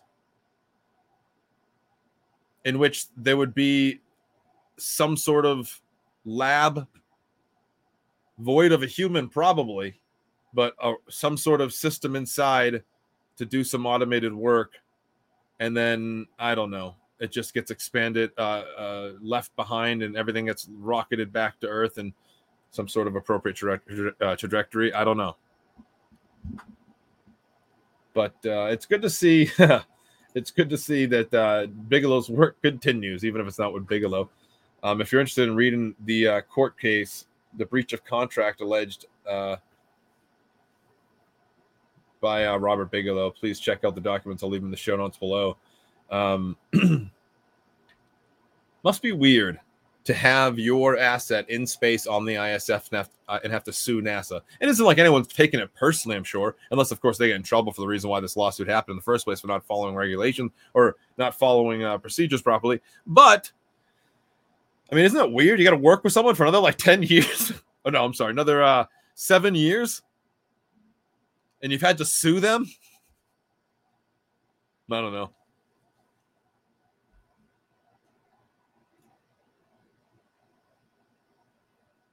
Is it non-human tech? I'm not sure. Rogue red-haired people in aerospace.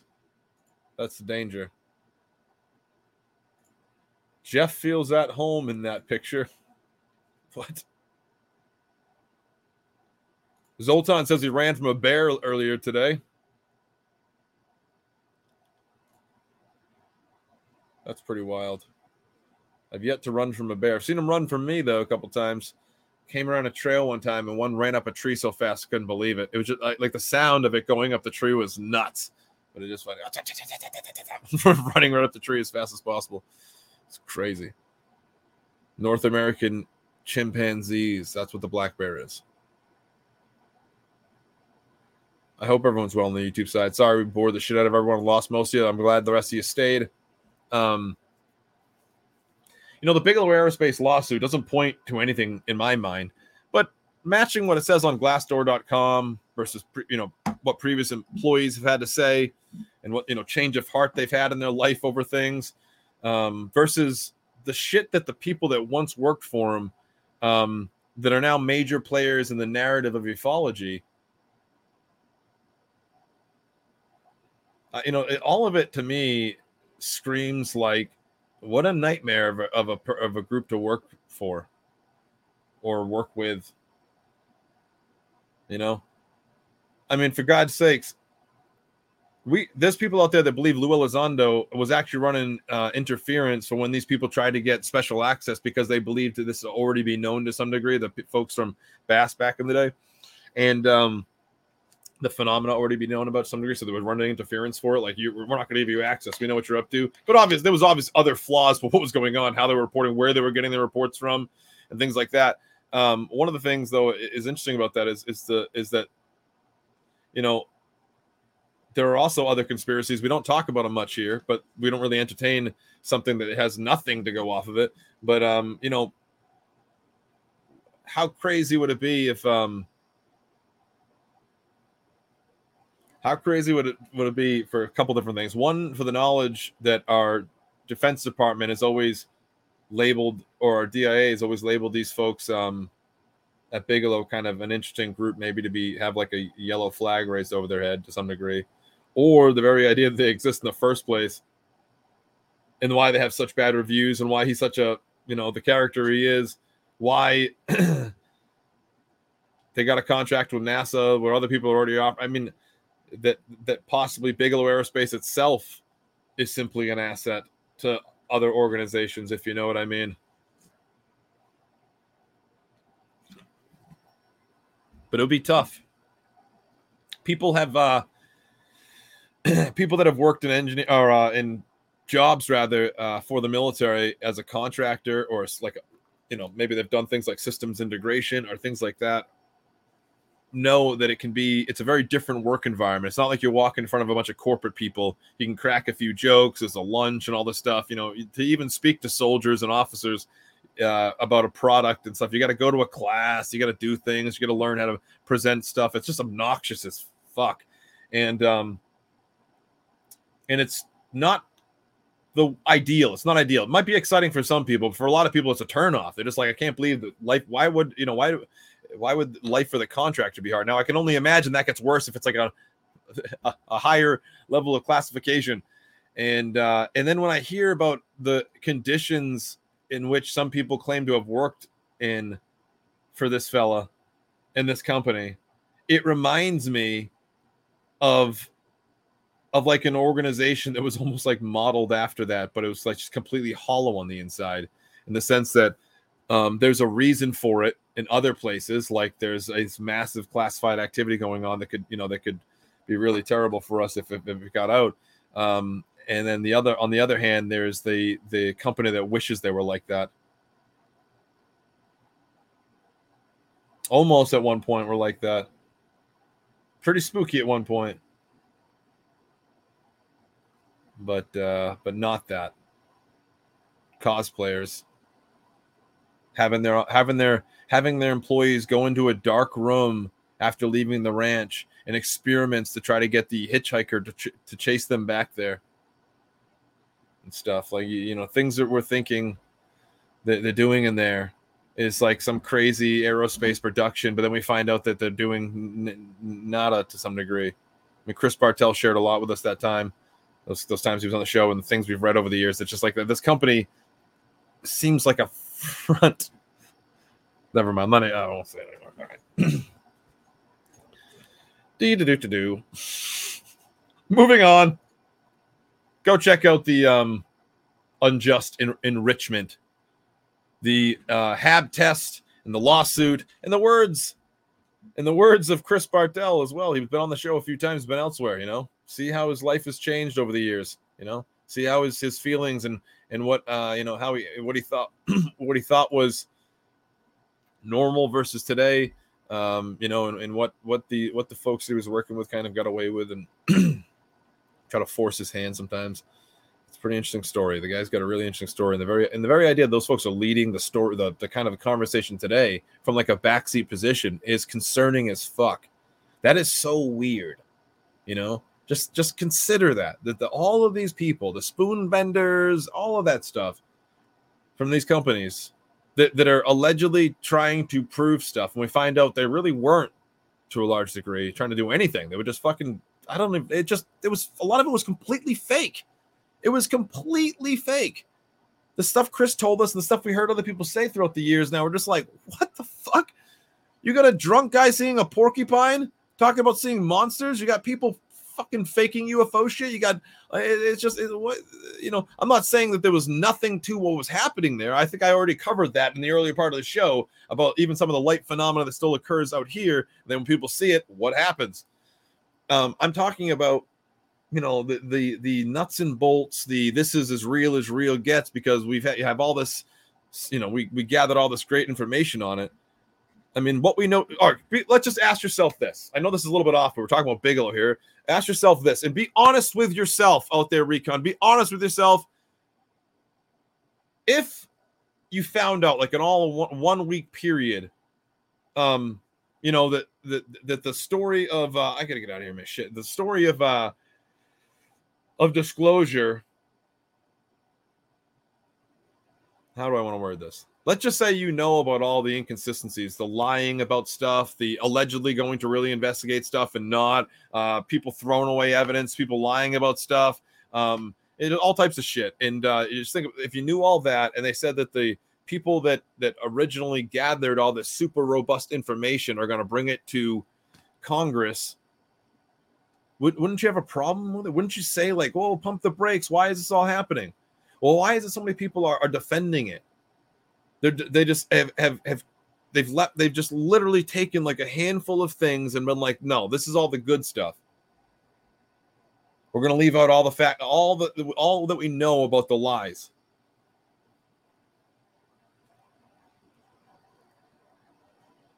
For years and years and years, didn't we think Bigelow was sending people to the ranch to gather extreme scientific evidence? I mean, we really thought that. Even with the book that we had to read and the people that are out doing small interviews or in our little groups, our chat groups for years, think about that. What did we think was going on over there?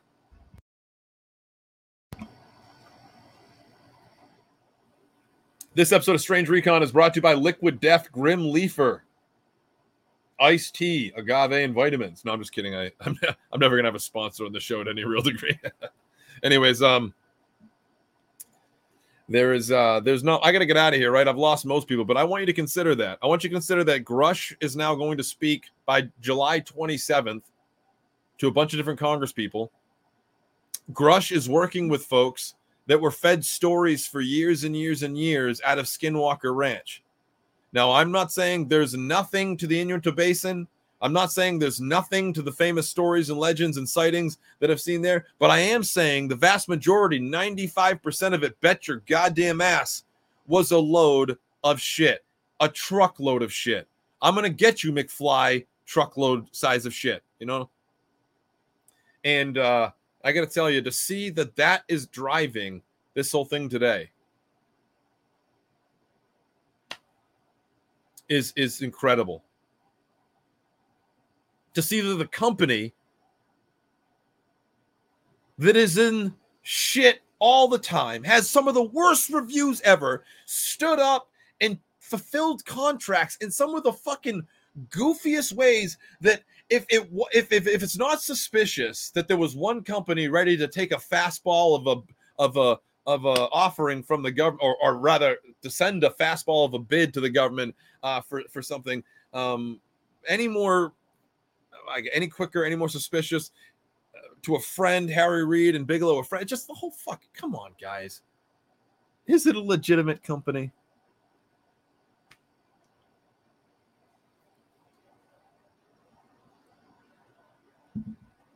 Is it a legitimate company doing legitimate work? Fucking Combe Keller out there, trashed, drunk off his ass, talking about fucking portals. Let me see the portal. No, I've got to be the one. I am the one that saw the portal. Yes, yeah, they are the portal in the sea, the portal, the portal. All right, I'm sorry, I shouldn't. Ladies and gentlemen, boys and girls, cats and kittens, I got to get out of here. Please go check out this Bigelow lawsuit with NASA if you're interested in reading it. Of course, it has nothing to do with Skinwalker Ranch, but if you put it on a list of anecdotes in the timeline of Bigelow, and this isn't even anywhere near far back in history. This is from 2021, or 2019 to 2021. You have yourself a story of a company that is kind of a mystery. If it wasn't for real estate, I don't know what the fuck they're doing. There's no way they're turning profits out of guys going around in rooms with night vision on and EVP detectors and stuff and recording equipment and trying to talk to the hitchhikers following them from the ranch is going to turn a profit. I don't even fucking understand anything what's going on with these people, but whatever. Anyways, ladies and gentlemen, boys and girls, and the Irish. I'm just kidding. Everyone knows that my great grandfather had a couple of Irish setters. I love Ireland. No, I'm just kidding. Actually, I'm a huge fan of Ireland. I've gone there a bunch and I love it. I've spent many a days on the road between Drangan and Tipperary, all the way up the coast. Oh, yes, you think we're third world people up here, don't you? Oh, you think we're in the third world, don't you? I looked over and I said, well, you got AC, don't you? The only thing different about Ireland and the United States is that we just ate a whole loaf of bread while having a 5-minute discussion and drank 15 cups of tea. Why did that just take place? I'm just kidding. Ladies and gentlemen, boys and girls, cats and kittens, I got to get out of here. I love you all. You know the deal. Do me a massive favor. Hit that like and subscribe. Share the show if you want. I mean, I don't know why you would. The show sucks. Unlike, punch me in the face, unsubscribe, and remember, I'm just a...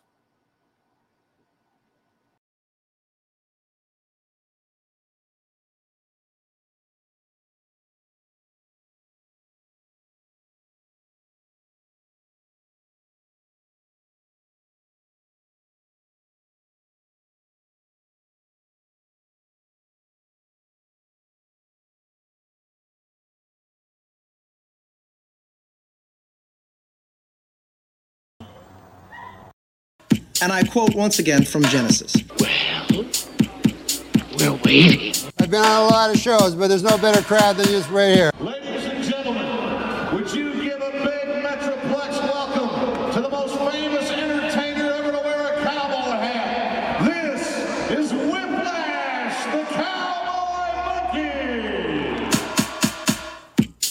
At no point in your rambling, incoherent response were you even close to anything that could be considered a rational thought. I still think you came out here just to cover your ass. Don't make it sound like a fucking fat, plumpy, delicious cock. Why are you gay? Who says I'm gay? You are gay. Hey, Recon, you know when you've started taking too many meds? Well, when you start referring to them as scripts,